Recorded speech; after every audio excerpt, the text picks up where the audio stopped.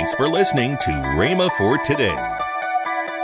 Has to die, the doctor said. Medical science done what they could do. She was healed by hearing and speaking words. I never had any manifestation of the Spirit. The Spirit of God never said anything to me. What can you do? Same thing I tried to do with the other woman. Gave her the word. What did she do? She picked that word up and began to speak it. I'll just put that into practice for myself. She began to speak the word of God. You say, what happened? Same doctors couldn't find it. It disappeared. I went back some years later and preached in her home church. The doctors then, after those years, still couldn't find it. It disappeared. They'd said to her, if it didn't recur after so many years, well, she's home free. And they'd said to her about the time I come, well, you're home free. It won't ever occur anymore. I mean, no sign of it. It's gone. It's gone. Welcome to Rhema for Today. Kenneth E. Hagin continues his teaching. Right now, let's join Kenneth E. Hagin for today's message.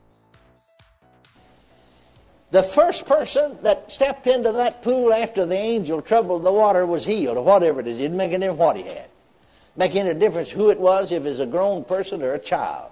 Make any difference whether it's a man or a woman. It didn't make any difference, as we would say, whether they were saved or unsaved.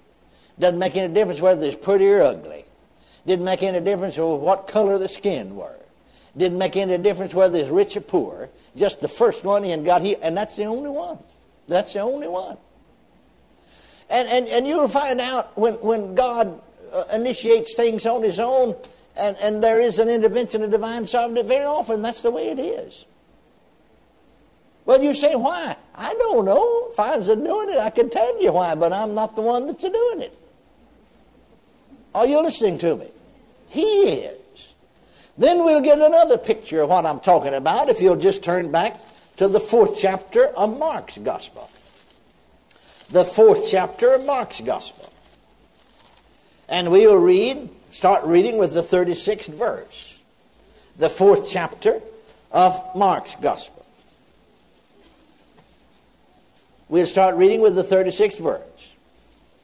And when they had sent away the multitude, they took him even as he was in the ship.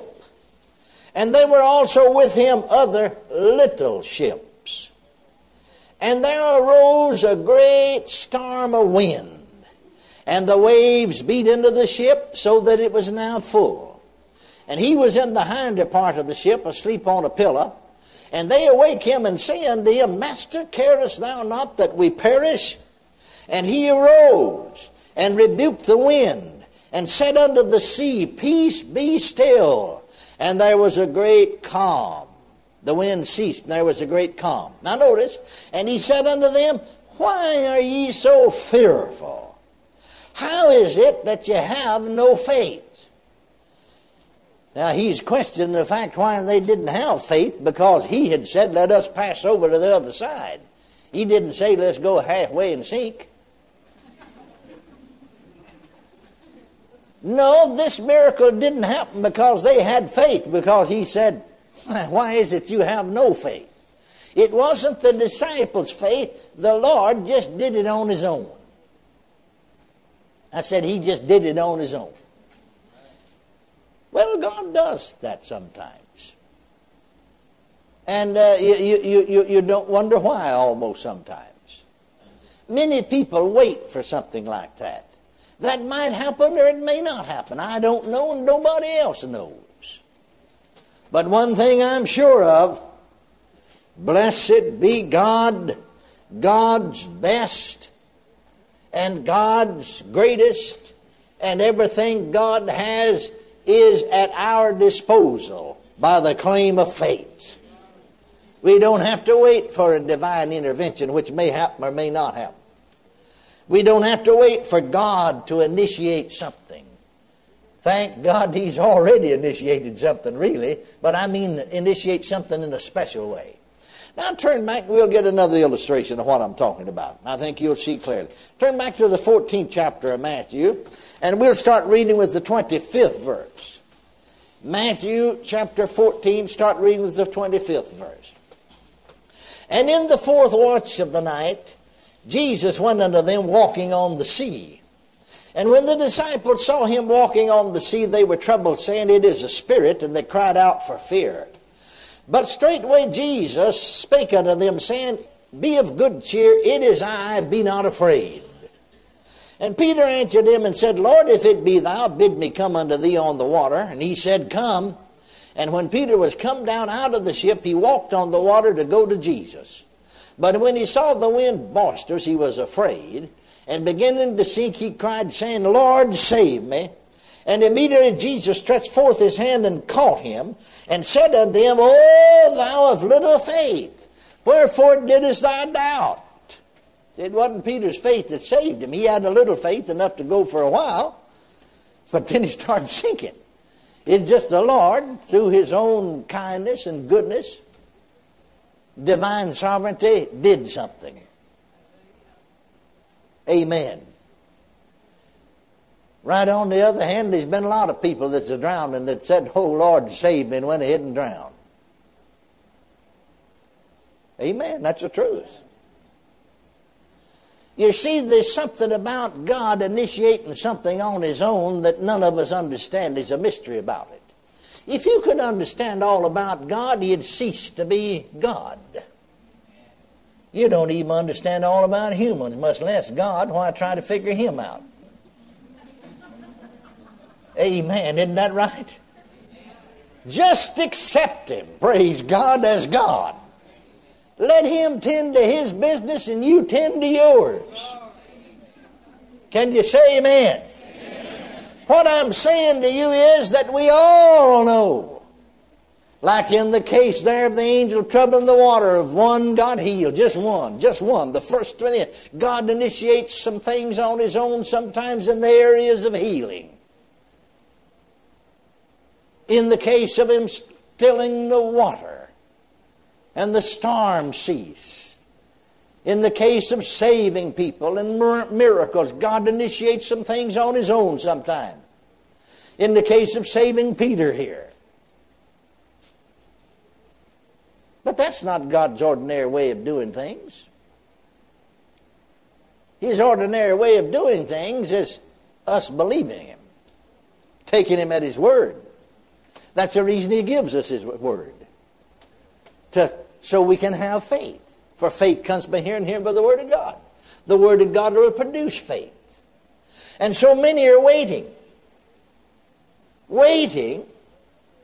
for the intervention of God, the intervention of divine sovereignty, for God to initiate something, which he may or may not. But I'll tell you one thing about it.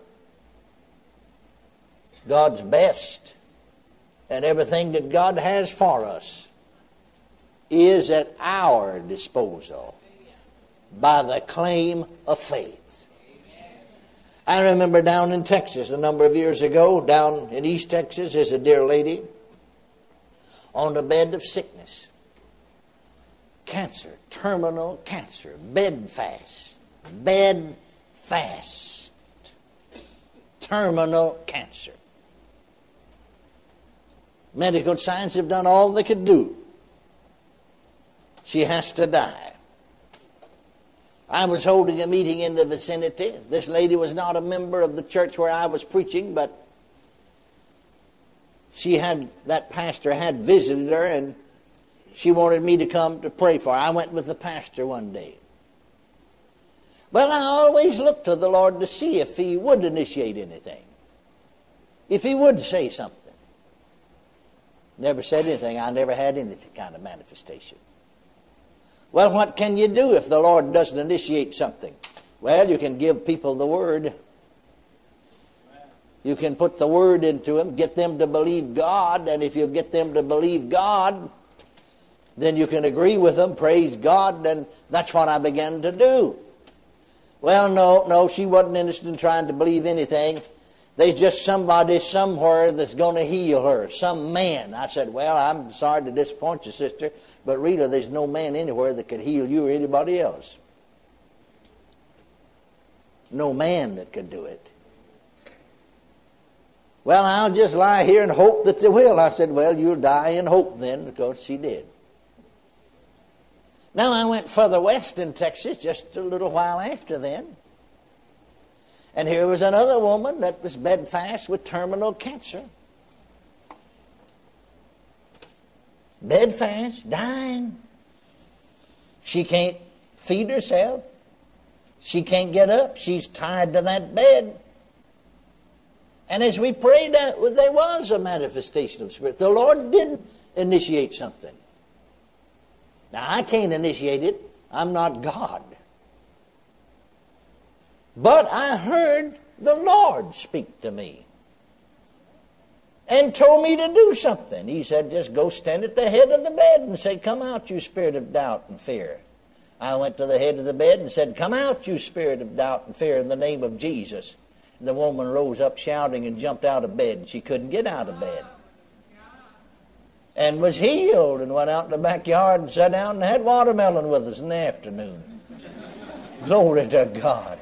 But the Lord initiated something on his own. Now, I'd be a fool to everybody that's got cancer say, well, that's the way to do it. I've found out how to do it. Just cast the spirit of fear and doubt, every one of them. No, that may not be the problem with the others. If the Lord don't tell you, well, what are you going to do? Put the word into them. There's a connection between the word. Men are healed. People are healed by hearing and saying words.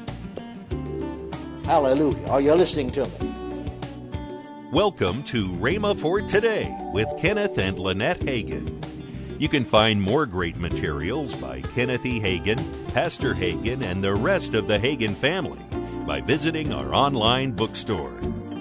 Right now, I'd like to tell you about this month's special radio offer. This offer begins with the single CD from Kenneth Hagin entitled, It's Time for the Rain. And next, a 3-CD series from Kenneth E. Hagin, Craig Hagin, and Lynette Hagin entitled, Prayer, Shaping the World Around You.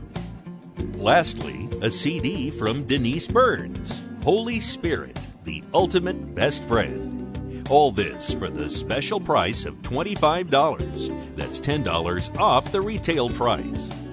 Call toll-free 1-888-FAITH-99. Again, call toll-free 1-888-FAITH-99. You can also order online at rhema.org. That's RHEMA.org. rhema.org. Or if you prefer to write to Kenneth Hagin Ministries, our address is P.O. Box 50126, Tulsa, Oklahoma 74150. We always love to hear from our listeners, so write in or email us today and become a part of Rhema for Today. Right now, let's join Kenneth and Lynette Hagin. And in August, we'll be traveling again in Living Faith Crusades. Yes. August 15th through the 17th. That's a Sunday through a Tuesday. New Life Christian Church and World Outreach. That is in Warsaw, Indiana. Pastors John and Deborah Long. That's right. And we're looking forward to that. Then we're going to drop down to Virginia, Illinois. It's right there by Beardstown.